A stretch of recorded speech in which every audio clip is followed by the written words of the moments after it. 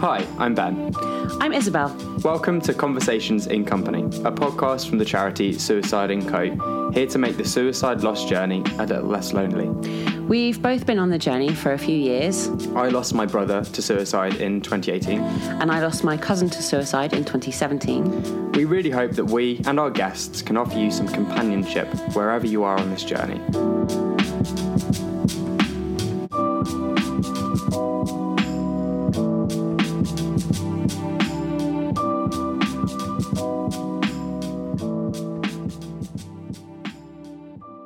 We're talking about physical effects of grief today. Interesting one, because I don't think it's a fun one. It is always with this podcast. But it's, yay, really lovely. But it's an important one because it's not really talked about enough, and I think actually, like, it can be quite a.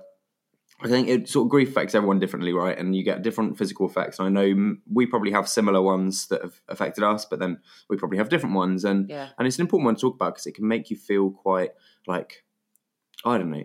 A lot of my grief, I started questioning whether I was doing it right or wrong or what was going on, and reading into things because I didn't ever hear from someone what was normal. And actually, a lot of these are pretty normal. So it's good we're talking about it. Would you like to start us off with just the like headlines of what your biggest or most noticeable physical effects of your grief were? Just preface it by saying that, like, if I've got a physical ailment, I have got no issue in being like, right, we need to sort this now. Like, I'm very used to my body just like working. And so if I notice a twinge or a bit of pain, and also I'm massive hypochondriac, like, I don't care how overworked the NHS is, I'll call the GP and be like, I've got a pain in the right side of my nose. It feels like it's a bit nervy. Can you fix it, please?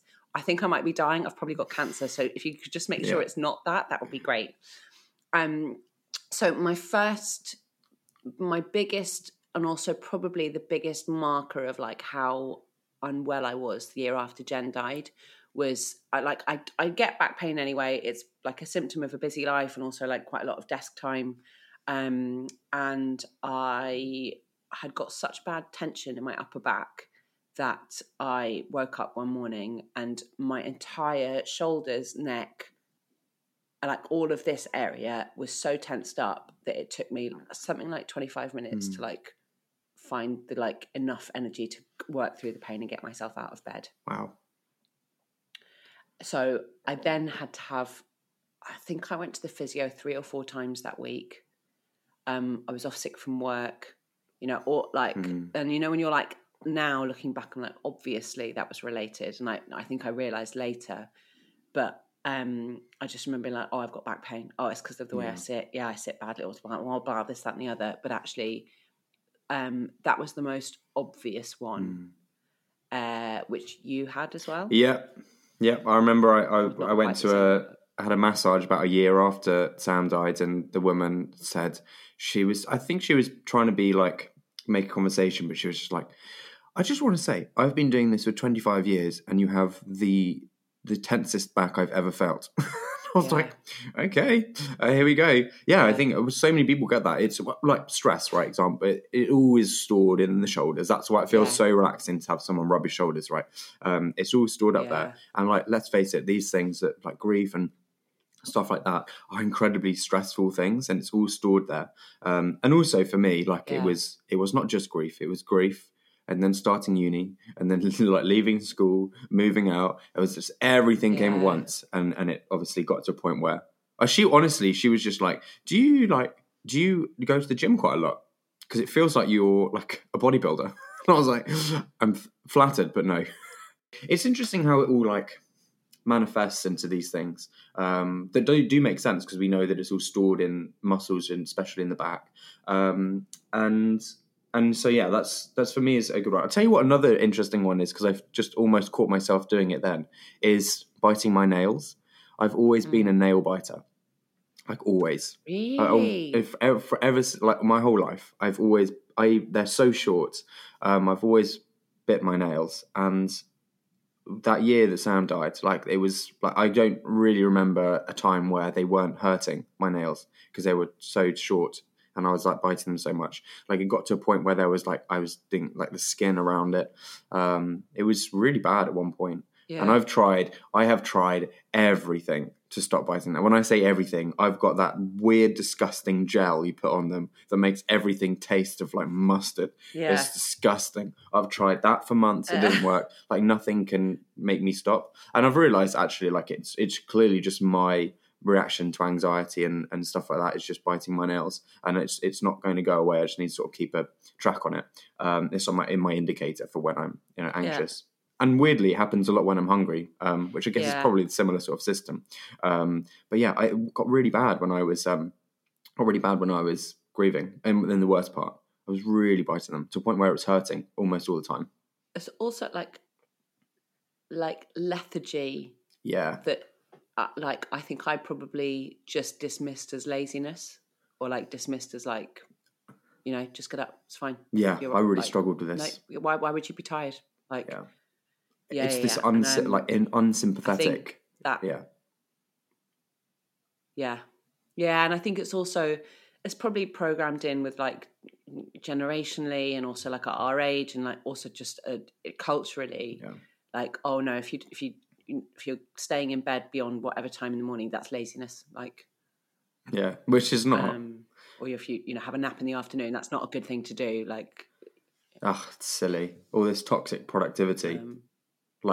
Sorry, a lot of people work 8 hours a day or 9 hours a day and do very little work. And taking a nap is not the end of the world. Yeah, and also like it's like there's one that someone designed 9 to 5 or 9 to 6, which it now just happens to be as standard, like 50 years ago. And it's like, if you don't conform to that exact work pattern of the way your mind and your body don't like function between like getting up at 7 and like getting to bed at like 11 or 12 or whatever, and working for 8 hours in the middle with an hour's break. If you don't conform to that, like I definitely don't. No, neither. Then you are not a good worker.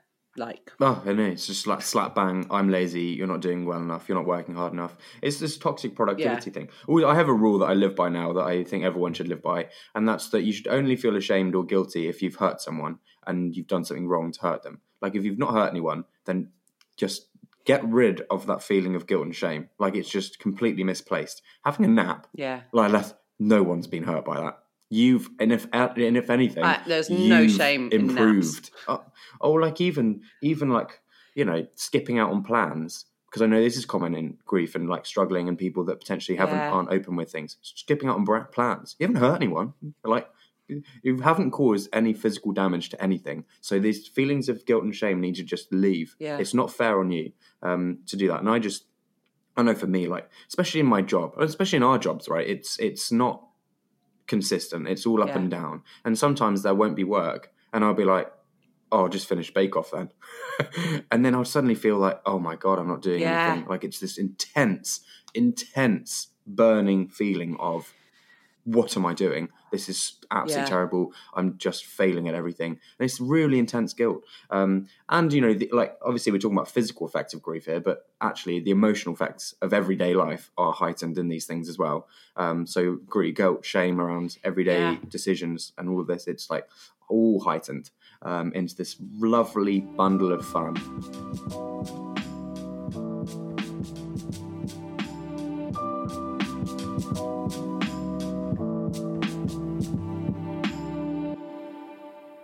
I read a book, probably, I think after Jen died. It's about the over prescription of antidepressants.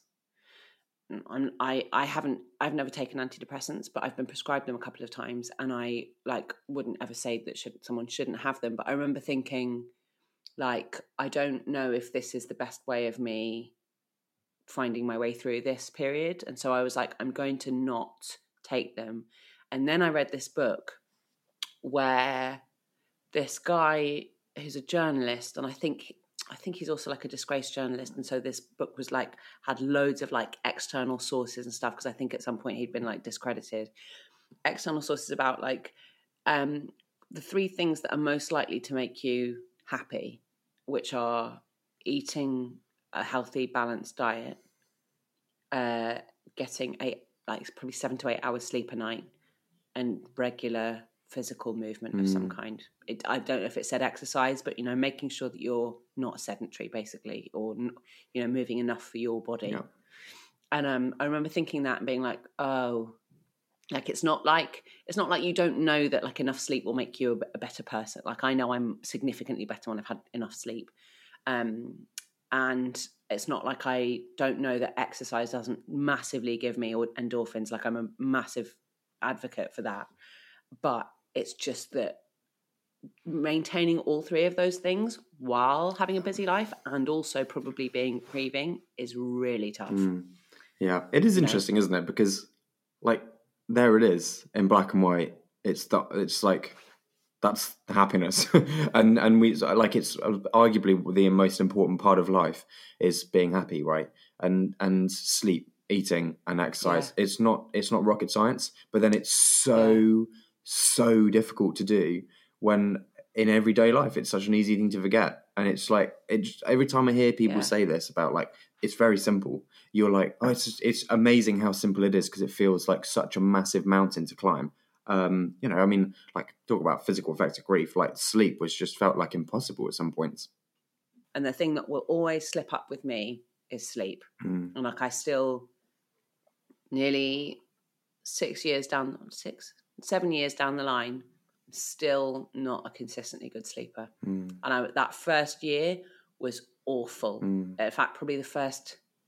Actually, I can remember noting to myself, like late 2019, I was like, your sleep still hasn't recovered, like fully. I think I was probably awake for 3 or 4 hours in the night, right through until, well, 2020 was different, obviously, because that was we're all, I think, probably a bit having a bit of insomnia. But like, I remember being like, late 2019, being like, your sleep has not significantly improved since Jen died, and that's not a good sign.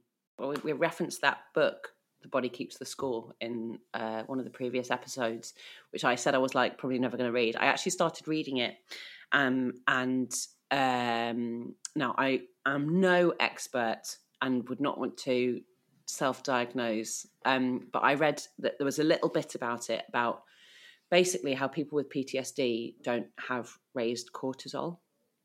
And not that's very broad, and I'm sure it's not, there's nuance in there that I am unable to bring in.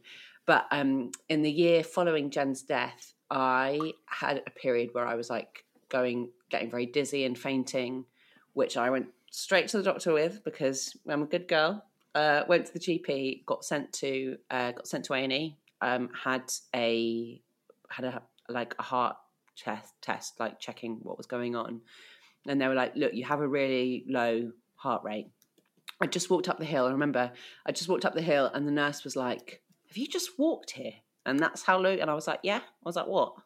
And everyone there's also a little bit of a thing where people were like, oh, isn't that also a sign of fitness? And I was like, yeah, but I'm not an athlete. Like I might work out a little bit, but I'm not, I'm not Jessica Ennis. Let's be honest. And I then ended up I got a referral to a cardiologist, and I had a 24-hour tape. So I had basically a heart monitor taped to me and a pack around my waist for 24 full hours. And in that time, the cardiologist was like, I want you to go for a run and do a gig while you've got this tape on.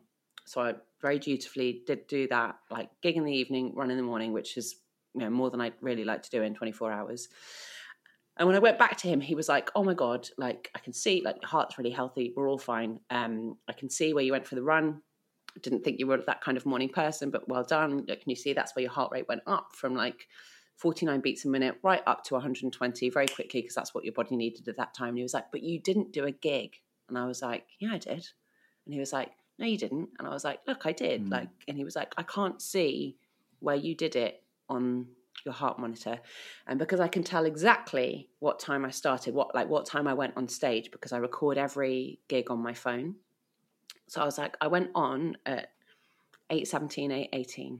So he went through the thing and he just was like looking at the beats of my heart exactly when I will have gone on stage. And he was like, there's nothing in your heart rate that says I'm about to go and perform to a room full of people. And I was like, yeah, what? Like, I'm not a very nervous person. And he was like, he just was like, you're cool as a cucumber. And I just remember it almost like narrowed his eyes at me. You're like, I'm a psychopath. Yeah. But Yeah. but I think now, I remember telling my therapist, because I said I was going for heart tests, and my therapist was like, just looked and was like, so your heart's healthy, but it's not racing.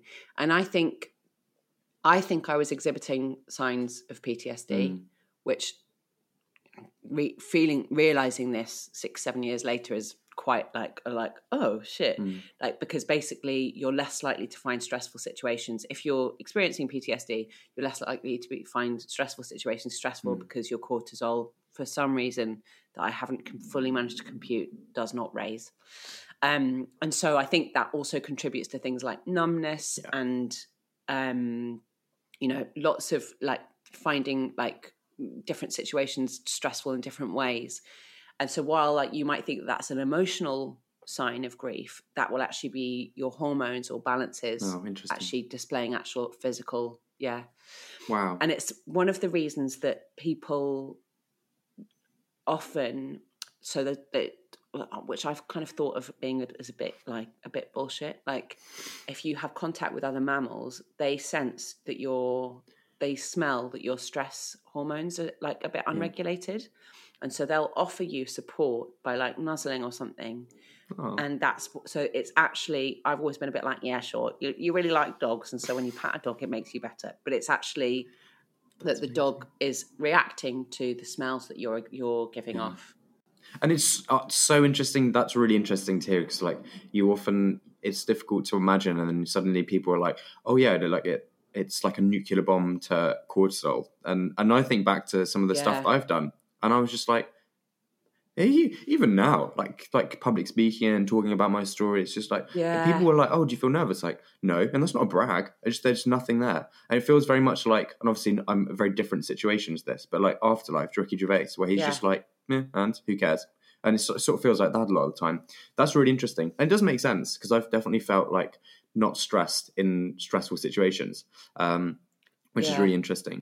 And you were saying sort of like all of this stuff around like cortisol and things, and it's just like, it's nice to hear that, because it's suddenly like, for a lot of grief and for a lot of this going through this stuff, it feels like this really alien thing that you're going through, and you can get in your head quite a lot about it. And I know I did. I was really like judgy to myself about different things, and I was like blaming stress and all this stuff on other things, and then that'll become a little bit of a conflict. So I find it really nice to just hear like, oh yeah, like, it's a real thing. It's quite well studied, and it does difficult things in your head. And I think I also, I track my periods really carefully. I'm not on hormonal contraception, and like, I think it's really good for people who have periods to know, like, look at what those cycles and how the hormones work in conjunction with each other.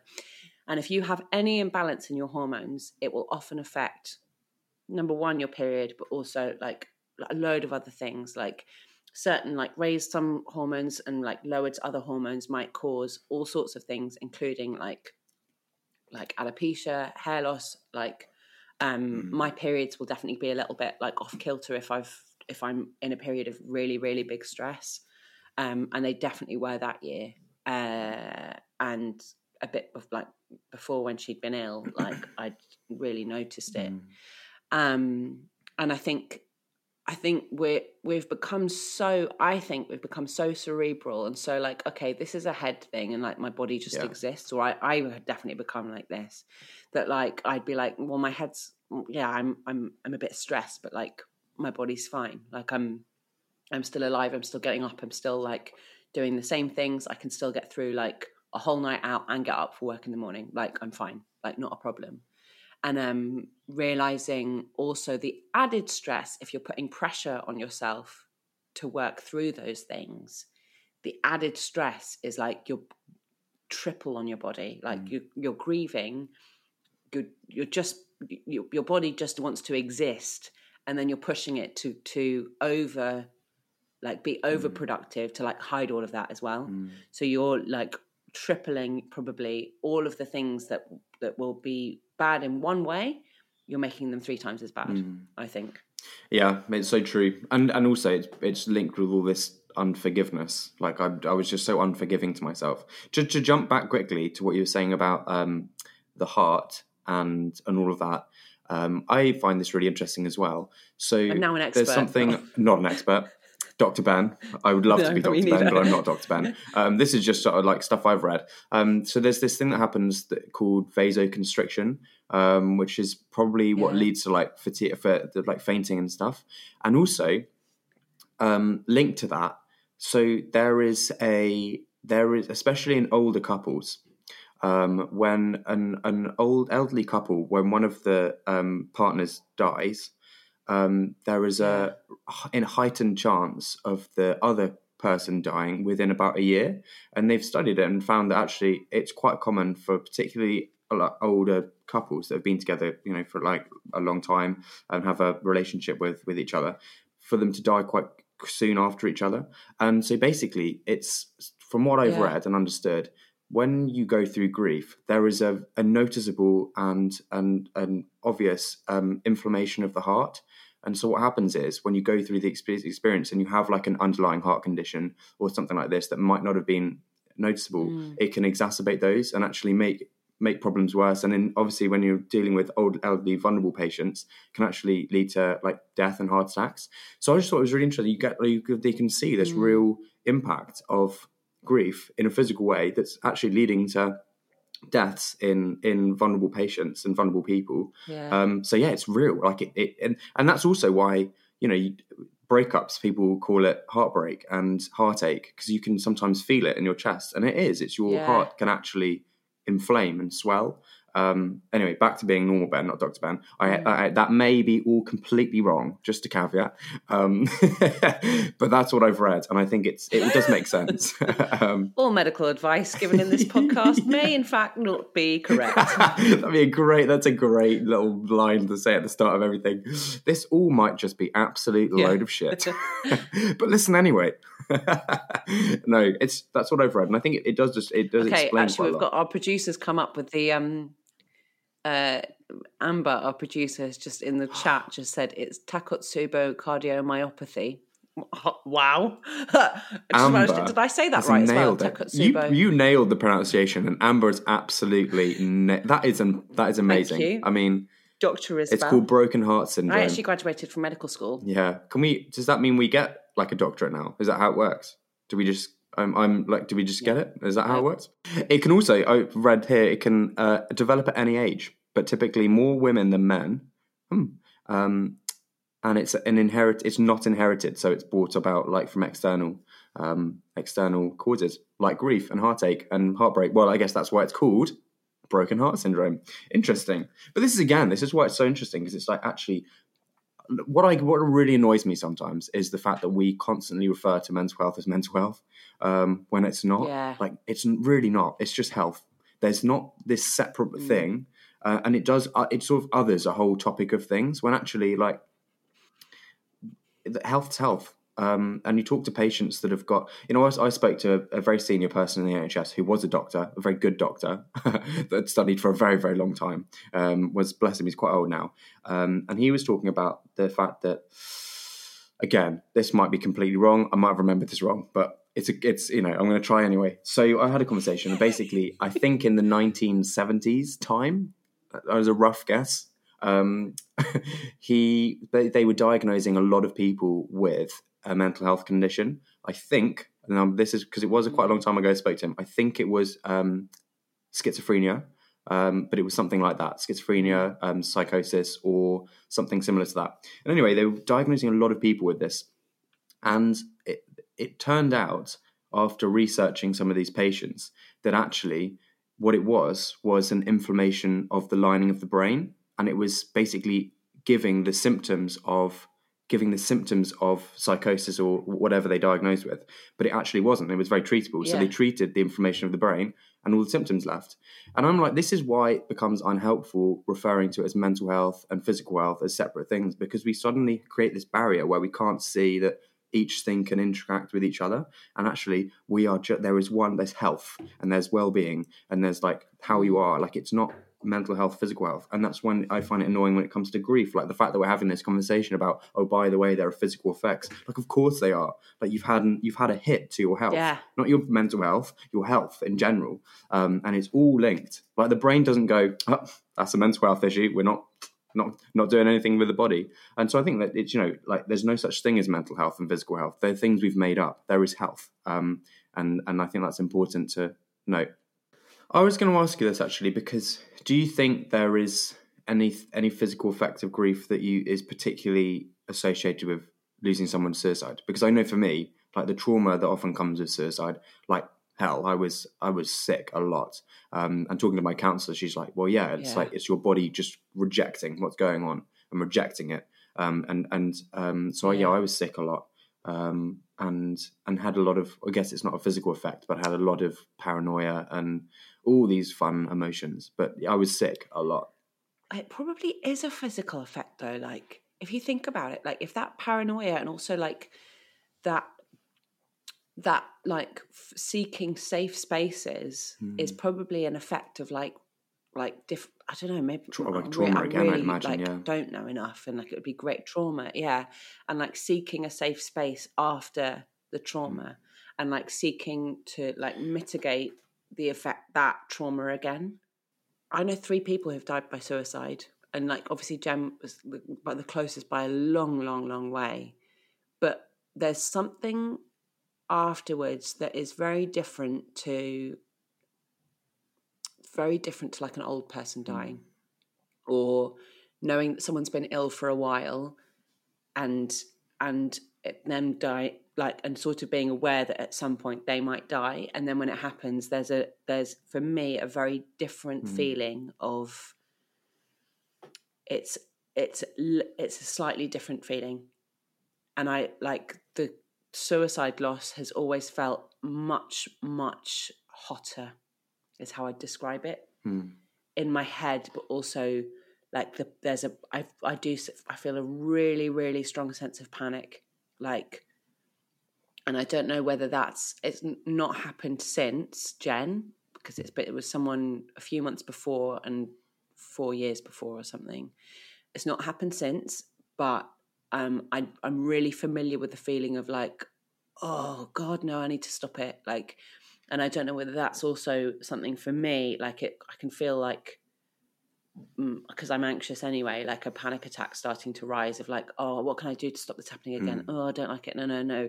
And like, but I wonder, I don't know what's caused that. But yes, I'm much more anxious after a suicide loss than another kind of loss. And like I guess, well, look, we can talk about post-traumatic stress disorder, but post-traumatic stress happens to a lot of people, right?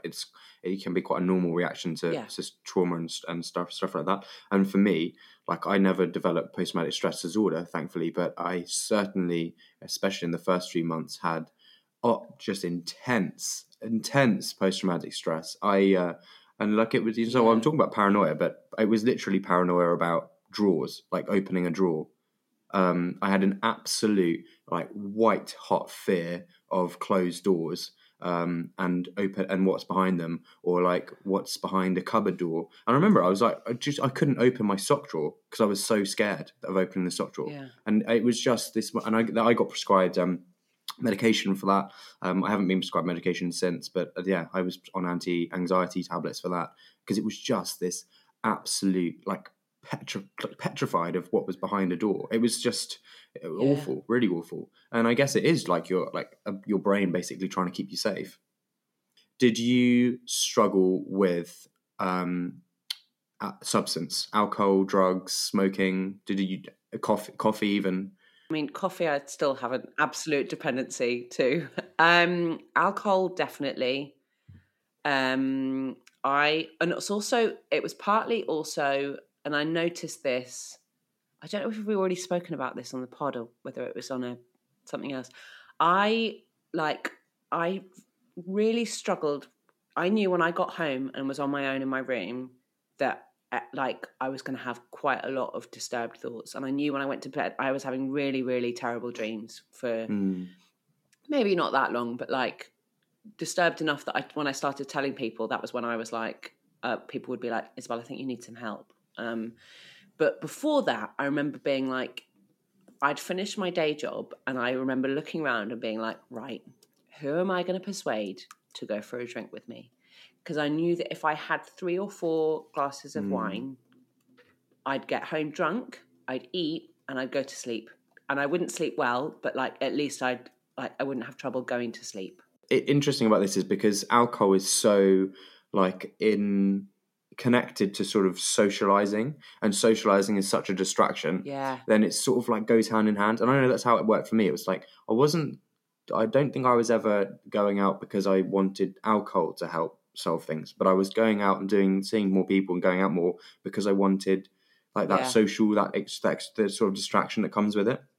But it got to a point where, like, so I was in this situation where, like, I started uni. I was a fresher a few months after Sam died. I mean, what an awful thing to be exposed to when you've just gone through something bad. Like, it was literally like alcohol, partying, no sleep, like on a plate. And you're like, of course, you're just going to eat it. You're just going to have it all. Yeah. And I think, so I'm quite social anyway, so it's quite normal for me to fill my calendar and like whatever. Where it was. Now I'm like, no. But I remember being like, you know, when you read about alcoholics saying that like having a drink is like magical, and it wasn't that it was magic. It's just that I knew once I was half a glass in, I would feel a bit more like, we've shut down the bad thoughts now. Yeah. So it wasn't that it was magical. It was that I was aware of how altered I was, you know, and that was easier. And I remember I had to go through it. I've got quite a good like homing instinct for like getting back to healthy habits. And I remember being like, I think I'm going to have to stop drinking for a few weeks. And so I did like straight up, and I didn't stop socializing. Okay. So what I would do, and I'd have to be like, also would just to stop people from being like, oh my God, are you pregnant? I'd have to be like, I'd go up to the bar and I'd ask the person for like a lime and soda so that people thought I was drinking gin and tonic. Yeah. And if someone asked me what it was, I'd be like, lime and soda. And they'd be like, lol, Isabel's not drinking a lime and soda. And I'd be like, haha, I am. Yeah. But I remember being like, okay, I need to stop this. Like, I was aware that I was definitely like medicating and altering where my head was at using alcohol. Wow. It takes a lot to even recognize that. Yeah.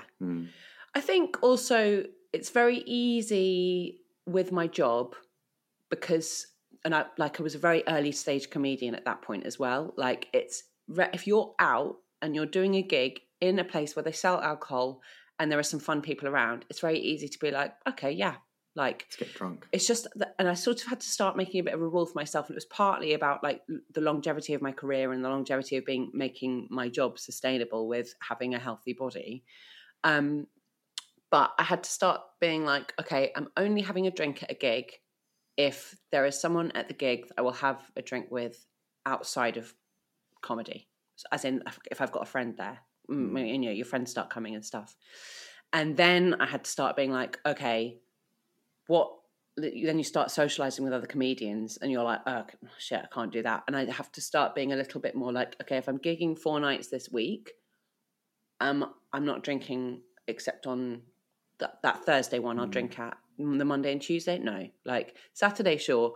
Like, or Saturday after I'm going out, like whatever, but not like, I just remember specifically also like probably a Tuesday evening in like March 2017. So a couple of months in. And I think the next day I started noticing my shoulders like seizing up. I think I probably got home at like 2 a.m. and I went to work the next morning. Like, and it just, there's a point in your 20s when I remember doing that like quite regularly. I was 31 and I remember being like, oh, I can't do this anymore.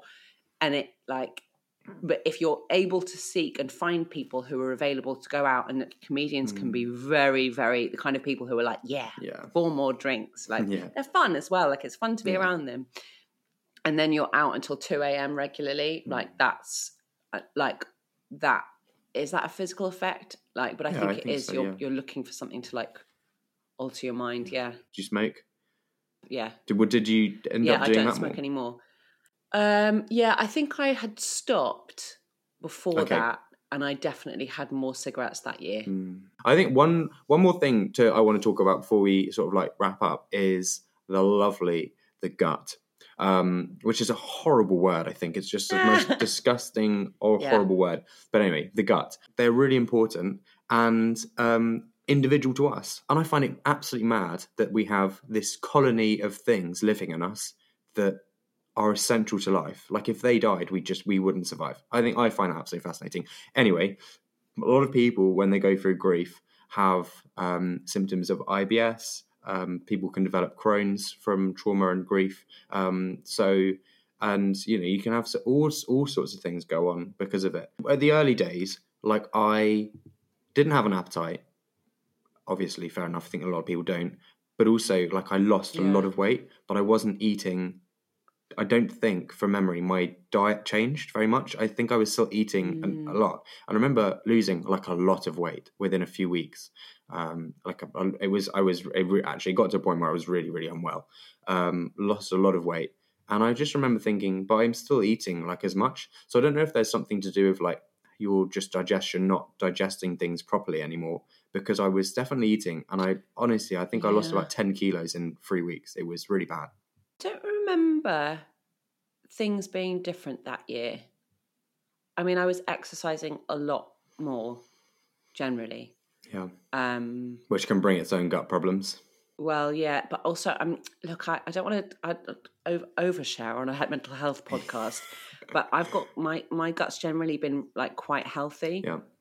And so I really do notice if things go wrong, or even if I've just had a particularly bad food week, like I don't really eat fast. Sorry to be a brag here. I don't really eat fast food. Like if I do eat fast food, it's like I know exactly where the best falafel wraps are at 1 a.m. Like, and I'll be like, no, I'm going on a big detour to go to Alibaba in Dalston. Like, but like I won't. But when I do eat shit food, then I notice. But I don't think I was particularly. But I might have had a bit of like appetite loss, but I wasn't too bad. But I know. Again, it's a PTSD response. Like there's a whole bit in the book about I need to your get this body book. just like evacuating. I'm sorry, I know it's when you're like just can't stop talking about it. Or I think I might become a psychologist actually, or like at least one of those pop ones. Be like, I read a book once and now I know everything about one thing. Like, no, I. And about how that is a trauma response is basically your body needs more. It needs more energy, and so and it's also things that happen when you're like in fight or flight, and that's why people literally shit themselves. Is your body's like, I need to get rid of that excess weight, or if you're too cold, your body's like, I don't want to heat up all of this extra water or mass, and so it will be like, right, evacuate that stuff because we're now in a point where we need to do like what your body needs is to use all of its energy to heat you or keep you alive or let you run away from the dinosaur that's chasing you or whatever. Do you know what I mean? And so that is probably a trauma response, is like weight loss, because you might literally just be shitting a bit more. Before your body's absorbed the right nutrients. Yeah. There we go. I mean, look, I don't know if that's science, but I've made it work in my head. It sounds scientific. No, it's true. Like it was just a period of time that was really it was really difficult to understand what was going on. And what I ended up doing was just going back home from where I was in Liverpool and just sort of going back to, like my mum's cooking and like a nice food again, and sort of like I just needed to get out of that space, and then it sort of went back to normal. But also at the same time, I was very physically unwell, as in, with illness, as it like coughing, sick, like had something going on. And that's the other thing. You get really susceptible to illness. Your immune system can be completely obliterated, and that actually I think is quite connected to the gut as well. Immune system, a lot of immune system is driven by the powerhouse is the gut. The more you learn about the gut, by the way, the more you realize that it's more impressive than any other organ. They should have just given it a better name though. What can people do if they are experiencing physical effects of what they might that, you know, might be grief or might not be grief, and who knows. Well, my advice is always to go and see your GP. Don't self-diagnose from Google or books by renowned psychologists. Or podcasts by two doctors. I mean, seriously.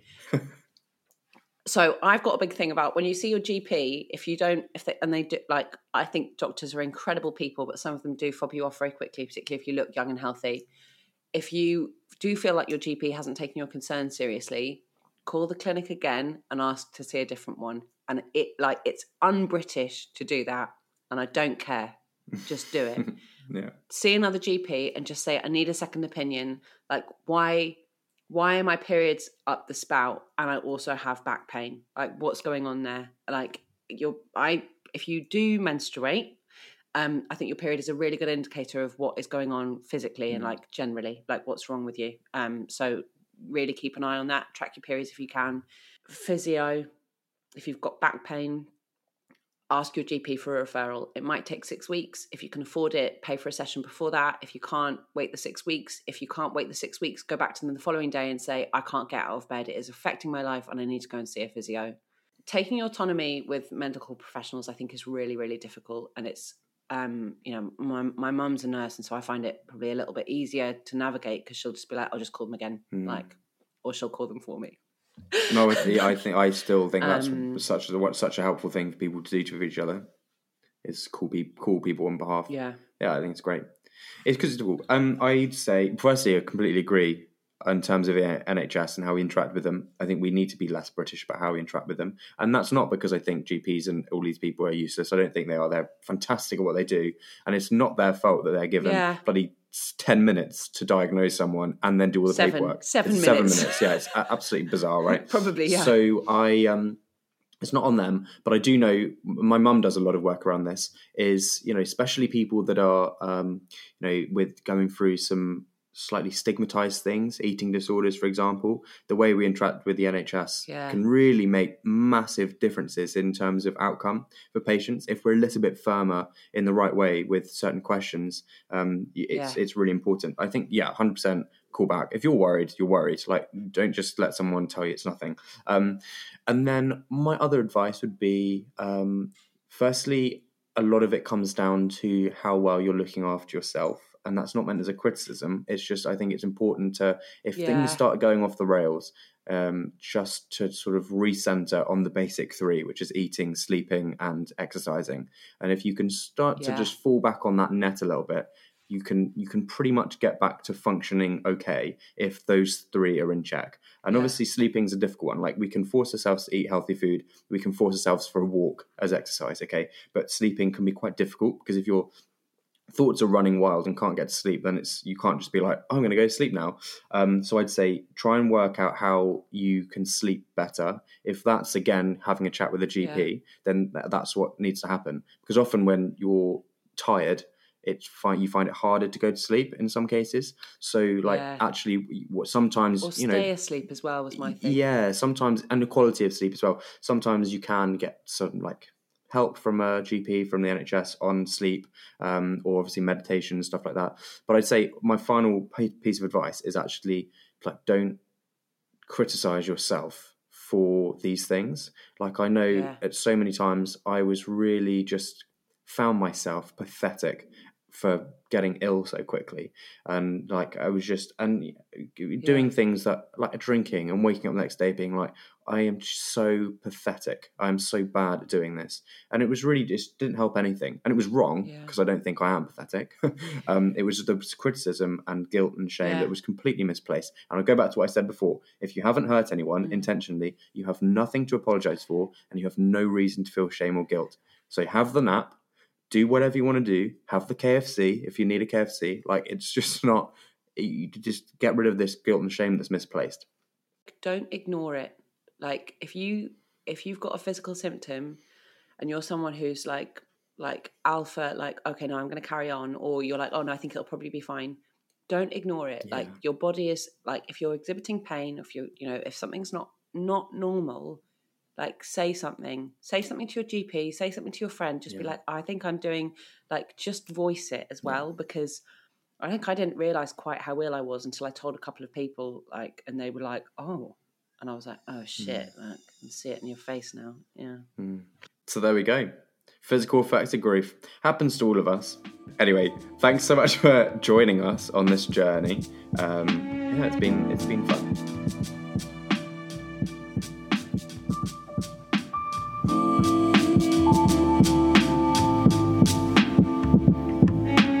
Thanks so much for listening. Conversations in Company would like to thank Acast for letting us use their studio, our wonderful guests, and all you listeners. Thank you for your generous support. Please do rate, review, and subscribe, or send it to a friend you think might need it. We'll be back with another episode soon.